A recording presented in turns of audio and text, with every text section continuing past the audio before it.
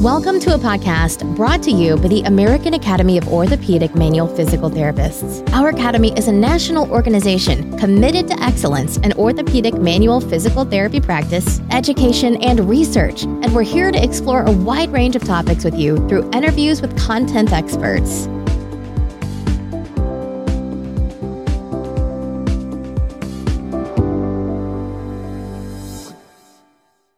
Hello, my name is Stephen Schaefer, and today I'm honored to bring to you one of the Physical Therapy Innovations, or PTI, talks from our 2019 AAMPT conference, which took place in Orlando, Florida last October. We hope you have enjoyed the series of conversations that we've brought to you from that event, and that we'll see you later this year in Cleveland, Ohio for the 2020 conference. Please check out our website, which you can find a link to in the show notes, for more details about all of AAMPT's upcoming events. Before getting started, I want to point out that the PTI talks that are given at the annual conference cover brief but enlightening topics on the speaker's role in innovation, research, education, lessons learned, and/or their overall journeys within the profession. It's a very open and often entertaining format that each presenter uses in different ways. At the 2019 conference, there were spectacular talks given by Allison Grimaldi, Mark Bishop, Lori Mishner, and Joshua Cleland. While each of their talks was great, today we're going to bring to you a presentation given by Dr. Joshua Cleland, who you may recall from episode 20 on the podcast when he was interviewed alongside Dr. Fernandez de las Peñas. We chose this particular PTI to present here because it fits the podcast format reasonably well, though you will miss out on seeing the definitely entertaining pictures that Dr. Cleland showed during his talk. Before moving on to that content, I would like to point out a few things. First, if you enjoy the AAMPT podcast, please go to the platform where you find us and give us a positive rating. That'll help other people find our show. Second, this will be our last conference episode until the 2020 conference comes around. That means in 2 weeks we will return to interviewing authors of recently published peer-reviewed scientific papers. Third, in the event that you haven't already noticed, our show notes are filled with links that you can use to reach out to our guests, your hosts, and our academy. Please feel free to use those resources to your advantage. Now, without any further delay, we're honored to have on the show today Dr. Joshua Cleland. Among many other things, he is a prolific researcher and a physical therapy faculty member at both the Tufts University School of Medicine in Boston, Massachusetts, and the Manual Therapy Fellowship Program at Regis University in Denver, Colorado. Let's hear what he had to say during a 2019 PTI talk at our annual conference. Okay, thank you for joining us tonight. I first spoke with Megan and she asked me to do this talk. I said, "What is this talk about?" She said, "Whatever you want it to be about." And so for that reason, I decided to title my talk tonight, 0 to 50 in 6 seconds flat, all right? And so there's a reason for that, and we'll get into the reason here in just a second, but 0 to 50 in 6 seconds flat. I was born on Thanksgiving Day. Not only was I born on Thanksgiving Day, I was born on Thanksgiving Day, November 27th, 1969. So what that means is 1 month from tomorrow, I will be turning 50 years of age.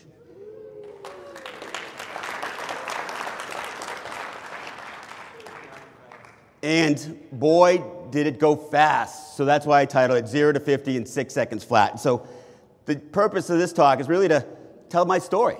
And so my story, meaning how did I get from here, day one, to over here, becoming a Catherine Worthingham Fellow of the APTA. Like, how'd that happen? Like, how did that happen to me? And not only do I want to talk about how that happened, but I want to talk about the huge impact that the Academy here had on the direction of which my professional path took. So, before I get started, what else is turning 50 this year? Tic Tacs? Right on. Oh, and even better, Capri Sun. Brady Bunch, right? First person to walk on the moon? Woodstock. Was anybody here at Woodstock? Yeah? I was. Just 3 weeks from coming out of my mother's womb. And I'm pretty sure she was dropping acid while she was there. So for those of you who know me, you might tell you a little bit of something that's going on here. Scooby-Doo And, of course, my favorite, Ernie and Bert, right? So some other people are turning 50 this year, so I don't feel quite so bad. And so a little story, a little history. I was pretty much a normal kid. I made it to the first year, no problems. Had a family, mom and dad there, my little sister. My dad and my mom had me when they were 19, so they were young. I was a mistake, and best mistake they've ever made, I tell them. We did all kinds of cool family stuff, like go to Humpty Dumpty Land and sit on the wall and with Humpty Dumpty and things of that nature. But after this time, it was time to experience some of the things that most of us experience, or many of us, too many of us, divorce, right? So my parents got divorced. And when my parents got divorced, my dad also lost his job, and he worked as a maintenance man. So coincidentally, he had to find a job, right, so he could support me. And so he got a job at Tufts University. He worked at the Medford campus in the maintenance department. He was the low guy, right, in the department. So the low guy was on call 24/7. So we had to live across campus in a house, in an apartment down on the campus in Medford at Tufts University, which I think is pretty cool.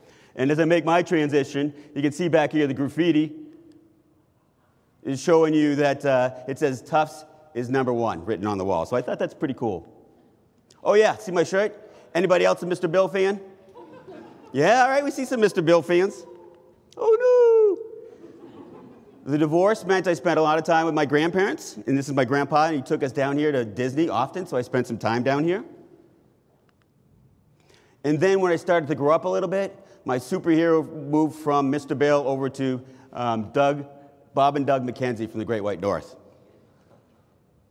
And so now it was high school time, and this is where things really start to happen. So here's my high school, Wilton Lineborough Cooperative High School, right? 200 people, grades 7 through 12, so not a big class size. We had a great time, though. We had a lot of fun. This is the woodshed out back, and it's behind that woodshed where I had my first kiss. So every time I drive through Wilton, I have some fond memories. In high school, I played basketball, baseball, and soccer. I think being in sports really helped me stay out of trouble a bit, probably. And that's not because I wasn't doing things that I should have gotten in trouble before, simply that I was in pretty good shape and I could run like the wind. So that was helpful to be involved in sports. My senior year, I was also assigned to be chief thief in Alibaba and the 40 Thieves. So that's me right here. So I have a little bit of an acting and athletic career behind me.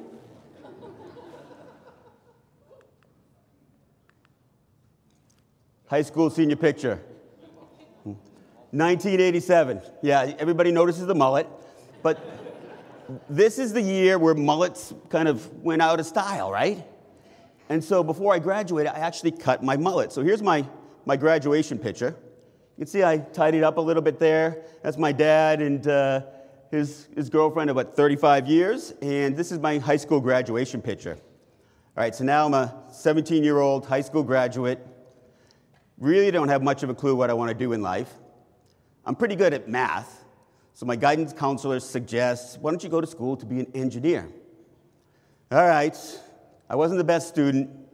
Straight B minuses don't get you into the best engineering school in the world. And so I applied to like 20 schools, and I got into one. Spring Garden College in Pennsylvania. How many people have heard of Spring Garden College? Okay. Oh, Lori, because she grew up in Pennsylvania. Wow, so that tells you something right there. So I moved down to Pennsylvania. I went to Spring Garden College. Parties, volleyballs, all sorts of distractions happening. Started my first term. By the end of my first term, I was dismissed from school for poor grades. So I actually, believe it or not, right? So I tell this story a lot, but I flunked out of college the first time I went. And it's interesting that the university thought that I wouldn't be a good engineer, when really the reality is that I was the only one in the freshman engineering class that could figure out how many sheets you needed to tie together to haul a keg up to the 5th-story dorm window. And I'm the one that gets the boot. Go figure. So that didn't work out so well. So my next move is I went home. I had no skills. I had no idea what I wanted to do, okay? And so I found a job working for a real estate company, Procter & Green. And what this job entailed was that I would go into the apartments. After somebody moved out, I would clean them, I would paint them, I would pick up all the trash, and I would do whatever needed to be done. So that's what I did for a few years. Also took me to fixing many toilets. I fixed many, many leaking toilets, which was part of my job. And then things got a little bit better. And so they bought these condos, like 60 condo units. And they gave me the job of painting the interior of all these units, like by myself. So I had inside work in the winter, and it was warm.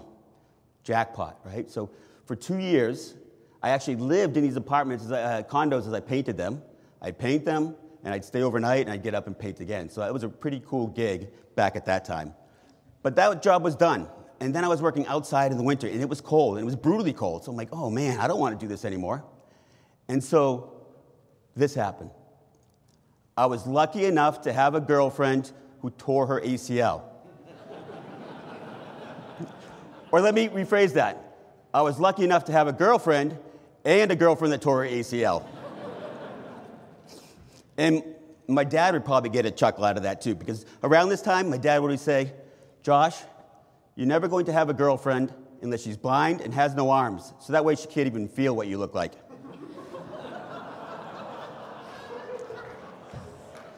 So I had a lot of parental support growing up, as you can see. Mom was doing acid, and Dad was making comments like that. So she tore her ACL. She needed a ride to physical therapy. I'd give her a ride to physical therapy. I'm kind of like, ooh, this is pretty cool. I want to go to physical therapy school. That's what I want to do. Boom, I'm going to PT school, all right?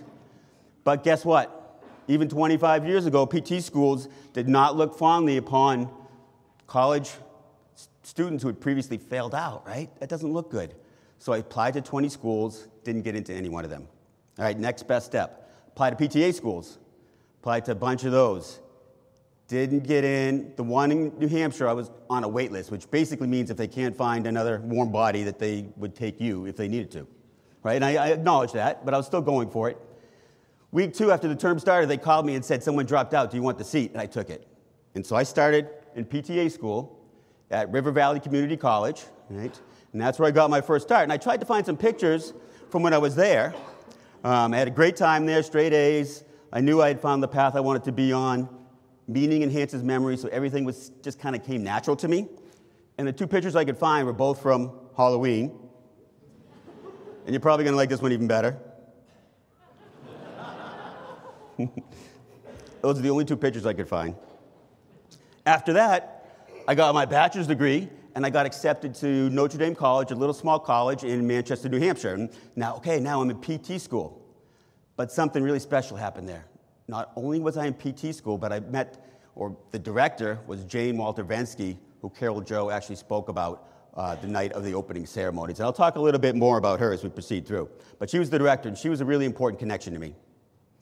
And so during my time there, she's like, hey, Josh, do you want to go to this clinic in Germany and do a rotation, clinical rotation? I want you to scope it out to see if it's any good and if we should send other students there. We said, oh, okay. It turns out this connection was actually made through her time when she was the liaison for the APTA and AOMP back in 1992. And that's where this connection came from. And I didn't figure it out 2 years later. But I said, sure. So school paid, and here's where I worked. Looks like most of our clinics in the States here, right? And this was my office right there. And so I worked there for 3 months treating patients, all right? And then I studied, and I studied like crazy, and I studied some more. Choose physiotherapy, right? Satisfaction is guaranteed, and you're in Germany, so you study some more. But things progressed pretty well. All right, so now I'm graduating PT school. Mission accomplished? Well, yeah, I graduated, but for me, something inside was not fulfilled yet. I needed more. And so what was that more going to be? Well, I loved my time in Germany, and my time in Germany was spent 95% of it manual therapy and exercise. All right, so maybe this is something I want to pursue. So back to the organization, and my director at the time, Jane Walter Vensky, who started saying, hey, you should think about getting into manual therapy and becoming more of an expert in manual therapy techniques. And this is actually her from, I think this was 91 or 92, from a meeting they had. And I said, that's interesting. That might be something I like to do. Coincidentally, at the exact same time, I'm doing my transition doctorate at Creighton University, and I run into this gentleman, cross paths, Gail Dial. All right, so now I have Gail Dial in my life talking to me about manual therapy and fellowship training and all this stuff, and I've got Jane saying the same thing, two mentors that I look up to, and I'm thinking this is my passion. And so now I'm really thinking I'm heading down the route of manual therapy and become involved with AOMT. All right, so I get involved with some of these cast of characters at AOMT, and the first one I really meet, besides the ones I mentioned, is Julie Whitman. And everybody knows Julie Whitman's like the nicest person in the world. So I meet her, and she's like, hey, let me introduce you to all my friends. Yeah, right on. First one, Dick Earhart. Unfortunately, I didn't have enough time to spend with him. He was a wonderful man, but we would talk. We would talk science, we'd talk clinical practice, we'd talk neck pain, thoracic pain. So I really enjoyed the limited exposure that I had to Dick, and I thank Julie for setting us up with that link. Oh, the second person she linked me with, Julie Fritz, who was the one that really started to talk to me and get me into PhD training. So now I've got folks saying we should do some fellowship training, and I've got someone else saying you should do some PhD training. So then I meet John Childs, who pretty much just told me what to do, and that's all his role was. So John, I banged on his door, and I'm like, John, I know he's doing some good research. I want in. And I had to bang on his door like 25 times, and he'll tell you the story. And finally, he opens the door a little bit, and I stick my foot in. And he lets me collect data on a study. And I collect data on a study. The next study, I'm a co-investigator. The next study, I'm the lead on it. So this is really where my clinical trial background really started, between Julie and John. And then finally, I met Tim. And Tim really was the one that showed me how to have a good time at these conferences. In addition to that, he started the fellowship at Regis. So he asked me to come to be one of the first students through the fellowship at Regis. So I said yes. I said yes to Julie Fritz, so I enrolled in both the PhD and the fellowship simultaneously. Coincidentally as well, another contact that we know here was Steve McDavid, who I did all of my fellowship hours with. He was probably 2 hours from my home. I would drive up to Portland, Maine. I'd spend 4 or 5 days with him. He'd mentor me. He'd tutor me. And then I'd come back, and we got through the hours that way. So I thank Steve for that as well. And they also let me play in the manipulation contest game. Right? You guys around for that? Take these interesting manipulation photos. So we did some of that and had some fun in AOMT as we do today. I met some great friends. Paul Minkin, like my brother from another mother. Interestingly, previously I mentioned in 87, right, the mullet style went out of fashion. When I met Paul in 2005, he still had one. No joke.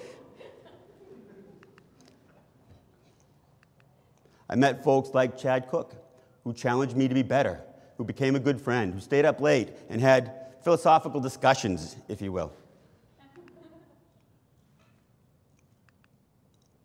I met Jason Rodriguero. We developed a nice relationship. You know, there are many friends in this organization that I've been lucky to be involved with, and this is not an all-inclusive list by any means. I met Louis. Here we are hiding behind some magical mushrooms in Euro Disney. I met some international friends that are big into manual therapy and research as well. Cesar Fernandez de las Peñas being one of them. Oh, coincidentally, my first publication ever in the Journal of Manual Manipulative Therapy, okay? This is our journal, right? Great journal. This is the first one I've ever published. Effects of slump-long sitting on peripheral pseudomotor and vasomotor function, a pilot study, all right? So I presented that here at this conference. And after I presented it here at this conference, Julie Fritz came up to me and said, don't do any more, that stuff doesn't even matter. And I'm like, huh. And I respected her. And so I listened to her. And so now when I reflect back on that, I looked it up today, and this paper has been referenced 17 times. Once per year for 17 years. I followed Fritz around a little bit. She taught me what's important. So some of my earlier work was subpar at best. This is an interesting story. So when I was applying to PT school, I applied to go to the University of Florida. They said, no way you're getting in. I wish I'd kept that acceptance letter. 2008, they invited me back to be their distinguished keynote speaker to all of their health science programs. Right on? So the first thing I opened up with was, too bad you guys didn't take me when I applied to this school, but now I'm good enough to come back and be a speaker. Go figure. And so that was super cool for me, right? So here I am, down in Florida, hanging out with these guys, right? Not only am I hanging out with these guys in the academic environment, but then we're sitting out by the lake eating sushi after we talk academics all day, all right? So this is how really my process evolved over the years. My background, my expertise in manual therapy and research has really led me to travel the world and teach manual therapy at conferences all over the place. I was able to teach, here in Nepal, Singapore with Dan and Bob and Ben Hando. Teach with Louis everywhere. There's Spain, Taipei, France, New Zealand. This one here is Italy, Sweden, Netherlands.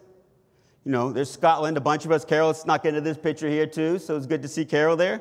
And really, again, Mexico, eating tacos, right? So the expertise that I've gained through the fellowship and through being guided through some of these mentors in this academy really helped to guide where I have become today.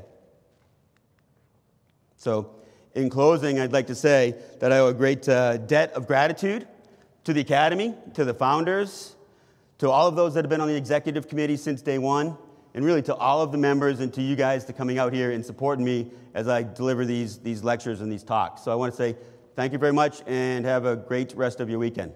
Thank you.